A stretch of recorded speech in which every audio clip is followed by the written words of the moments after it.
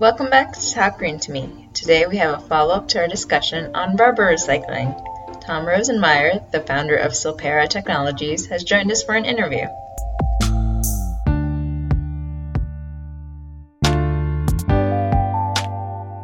Okay, so today we have with us Tom Rosenmeyer from Silpera. Tom, can you tell us a little bit about yourself and how you got involved in the rubber recycling area?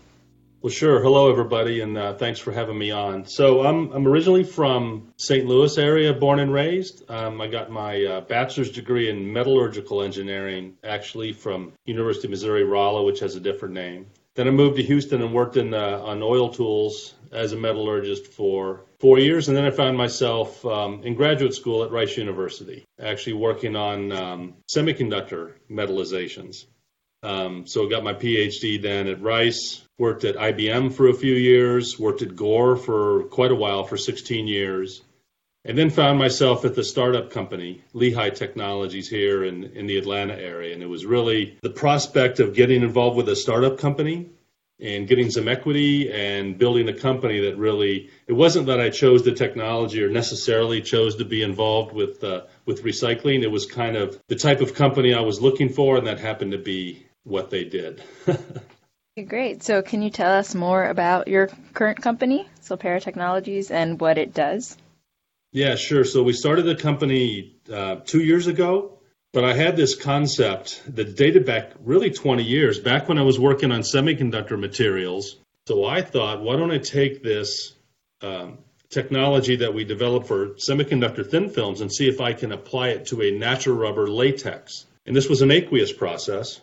We had a particular type of silane that we're blending into a PTFE nanoemulsion, and it made a really good composite thin film. And then after I started working on tire rubber, I started learning more and more about the difficulties of mixing silica and natural rubber.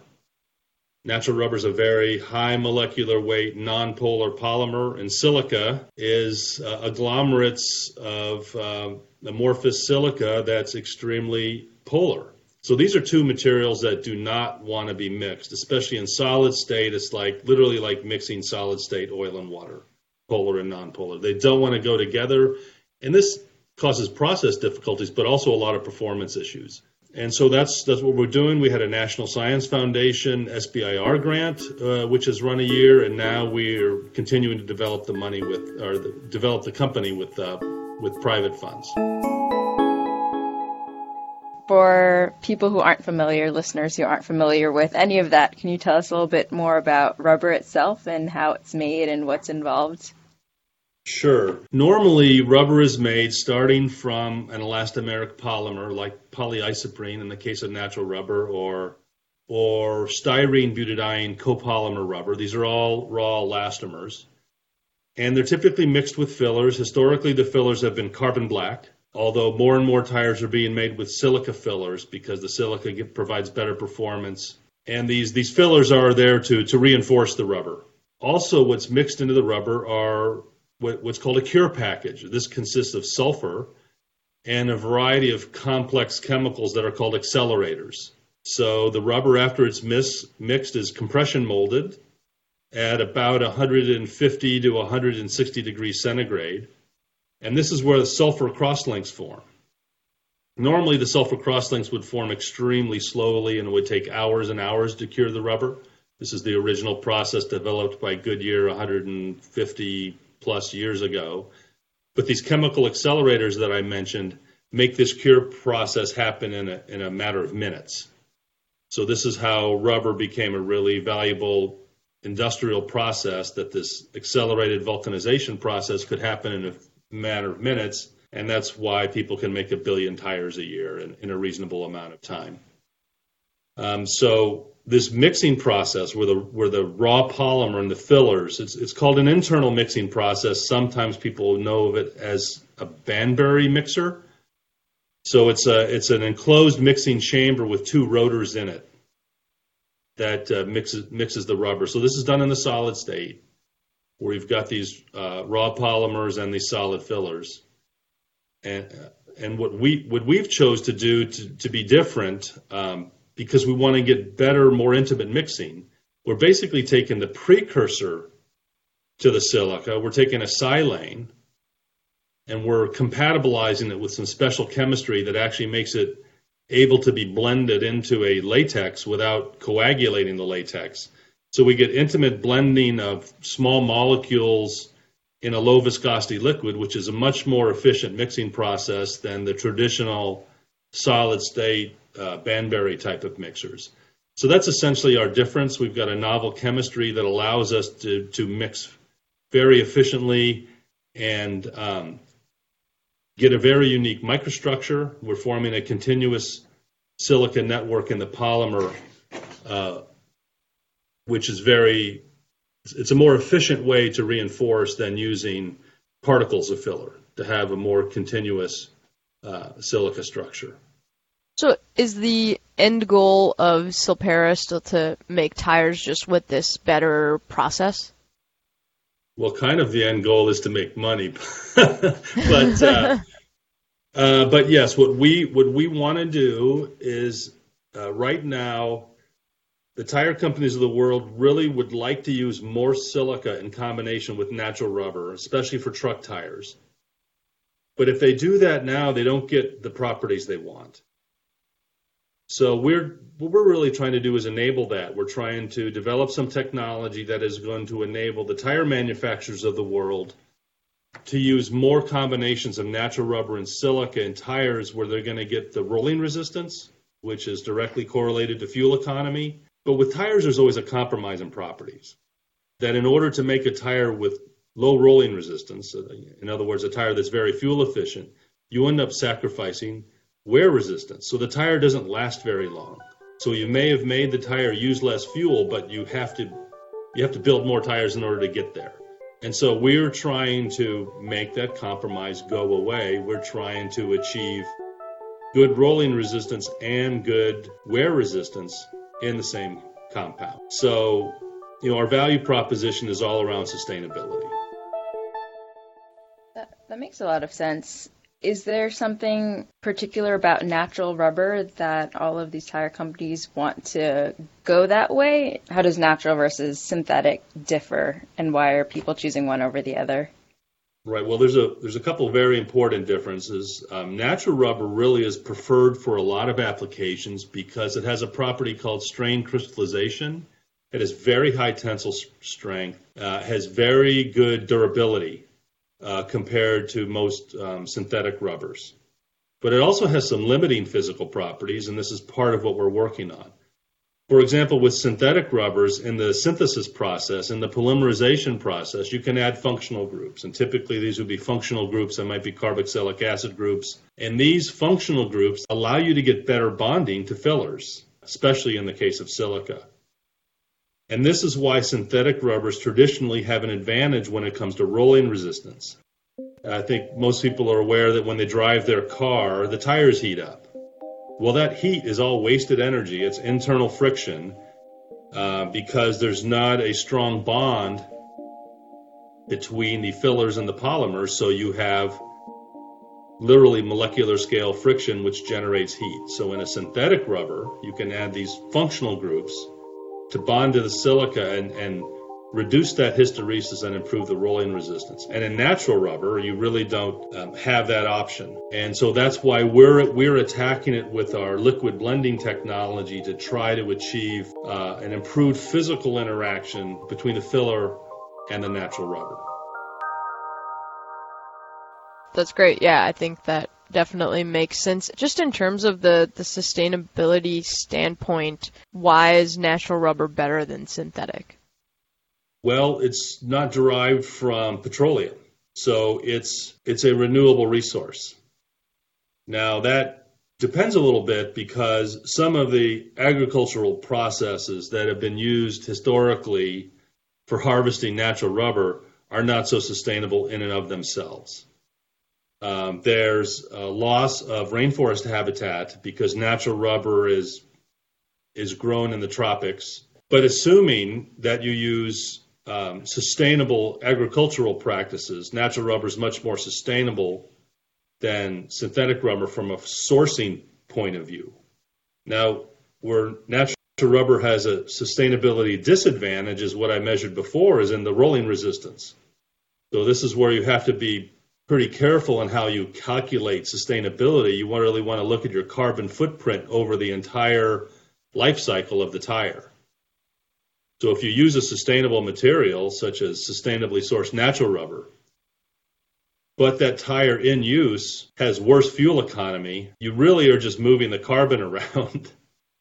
Gotcha. Kind of shifting gears a little bit, I know that you had previously worked in rubber recycling. Could you kind of tell us a little bit about that? Yes, there's several processes for rubber recycling. The most common process actually is that most tire rubber ends up being used as it's burned for its fuel value.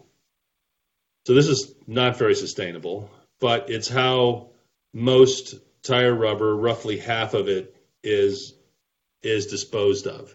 It's really a low-tech but relatively convenient way to dispose of rubber, because rubber, especially tires, are very bad for landfills. The process we used at Lehigh was a lot more sophisticated. It was cryogenic grinding. So we would buy granulate, let's say chips of rubber that are about 1 centimeter. Then we freeze the granulate in liquid nitrogen. And then we essentially drop it into a turbine, and it gets shattered into a very fine powder. That fine powder can be used in new tires. In fact, most of the major tire companies are using this type of powder in their tires as recycled content. And in fact, Michelin actually purchased Lehigh, as I mentioned a few years ago, because they really saw strategic advantages to the technology. Now, there are also other processes for rubber recycling. One that's very popular is pyrolysis. So the rubber is basically heated up to decompose into its base constituents, and essentially what you get out of the pyrolysis process is some gas, which is actually used to energize the process, but you also recover carbon black, you recover oil and materials like that can then be reused in a variety of different industries. Another tire recycling process that is emerging but really hasn't taken off yet is called devulcanization. So in this case, what you're trying to do is take the vulcanized rubber and you're trying to break down the sulfur crosslinks to essentially create an unvulcanized rubber. And this sounds straightforward, but it's actually quite difficult. That's interesting. I didn't realize how many different ways you could recycle, and it seems like you get sort of different outputs from these different ways of recycling, and I assume there are different grades of tires? Yes, and you know, a given tire might have 10, 11, or 12 different types of rubber compounds in that tire. So the tread, for example, for a passenger car tire, the tread will be a combination of styrene butadiene and butadiene rubber. The sidewall will be a combination of natural rubber and butadiene rubber. The body compounds, which form up a lot of the structure of the tire itself, might be mostly natural rubber. And then there's always an inner liner, which is a thin layer of rubber that actually serves as kind of an integrated inner tube. It's 1 to 2 millimeters of rubber on the inside of the tire that's used for air retention. And that is a different kind of rubber called butyl rubber. And they use butyl because it has very low air permeation rates. So every tire will have at least 4 different types of rubber polymers comprising 10, 11, 12 different formulated rubber compounds. There are some people working on separation technologies. For example, with a water jet, you can kind of cut the tire up into different pieces and use the water jet to powderize the tire. But that has its own commercial challenges. It's not a very efficient process. Once you've made the tire and fused all these different rubber compounds together in the vulcanization process, it's really difficult to take that apart. So that limits really how you can use the materials. For example, with the product of my previous company, this cryogenically ground rubber powder, it's typically not used at more than 10% in the compound. So there's a limit to how much of it can be recycled, and that's why we spent so much time working on alternate applications, alternate uses One of the most common ones is rubber modified asphalt. So you can really improve the performance of asphalt pavement. You can modify those with the rubber and really improve the performance of asphalt. So that's a very common application. We have to develop these alternative applications for tire rubber because you can't put it all back into a tire. I wasn't sure whether any of the tire really got turned back into tire, but it sounds like not too much of that really happens. Everybody's working on it, but I mean, it's really hard. Technically, it's really hard to do.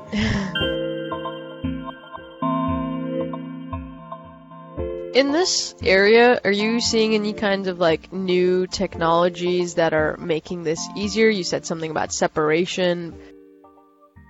There are a lot of things being developed, and most of them I can't talk about.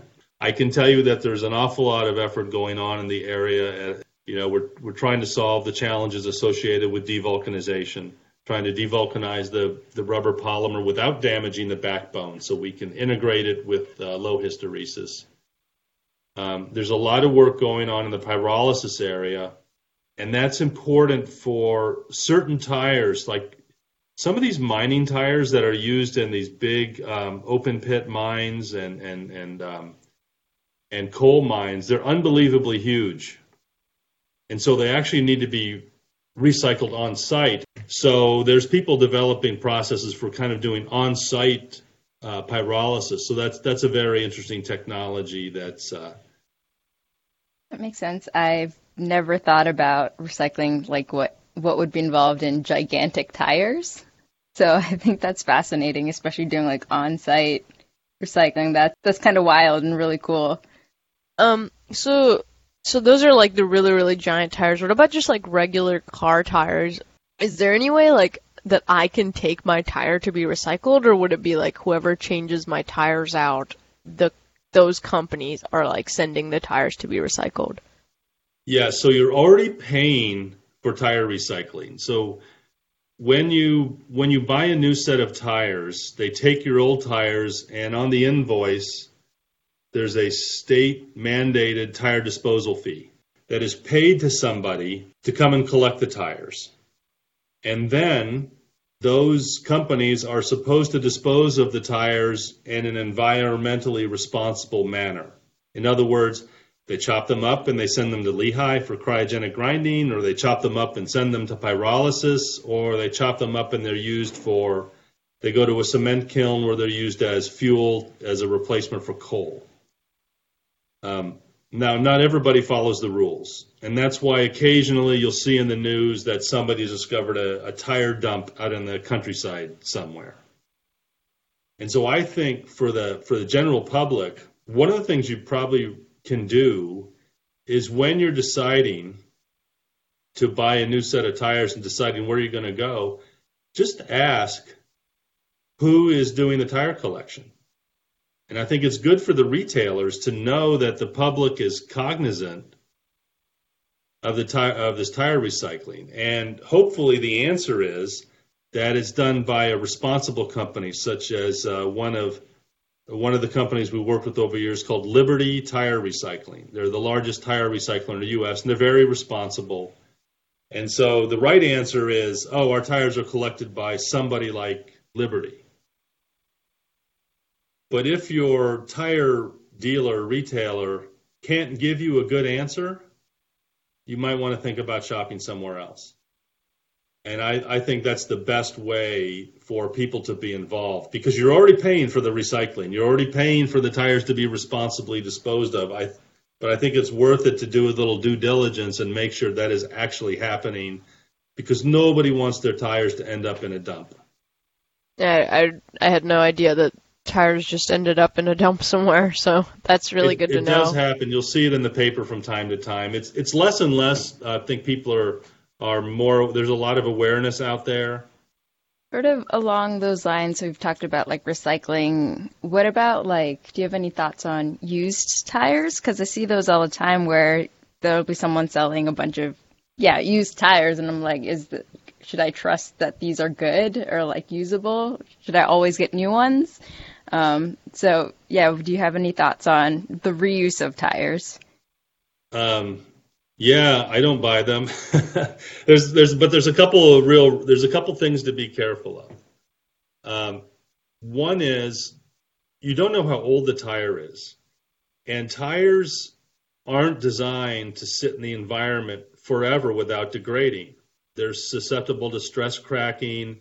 They're susceptible to UV damage, and this is actually one of the most common failure modes for trailer tires, because a lot of times trailer tires on somebody's boat trailer or RV, they don't get a lot of miles, but they might sit out in the sun for 10 years. And so you can get a lot of stress cracking. So one of the issues, now there are a lot of used tires actually. One of the most common methods, and I should have mentioned it earlier, for tire recycling is actually retreading. Most truck tires in the U.S. are retreaded 4 or 5 times actually. So a given carcass, assuming it's a carcass from a reputable company, that carcass is engineered to last 1 million miles. The tread won't last that long. So when the tread wears out, they'll carve off the old tread and mold new tread on the tire. So most truck tires are retreaded that way, and it's a very efficient and it's actually a good way to recycle the body of that tire, everything except for the tread. But with passenger car tires, they are not designed to be retreaded, and they're not really designed to be sitting out in the environment for 10 years. You have to admit, though, if somebody is wanting to change tires out for whatever reason, and that tire still has plenty of tread depth on it, and that tire is not more than 5 years old, it's probably perfectly safe.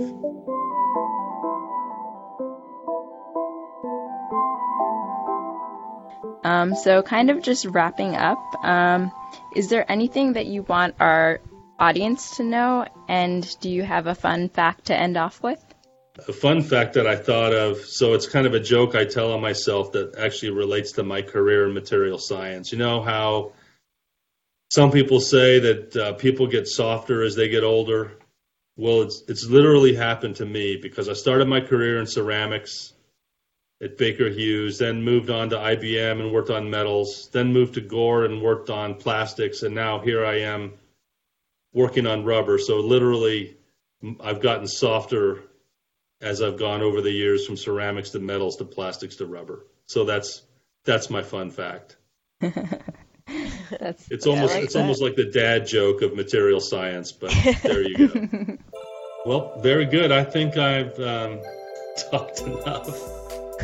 No, we really appreciate your time, and yeah, thank you for kind of all the information.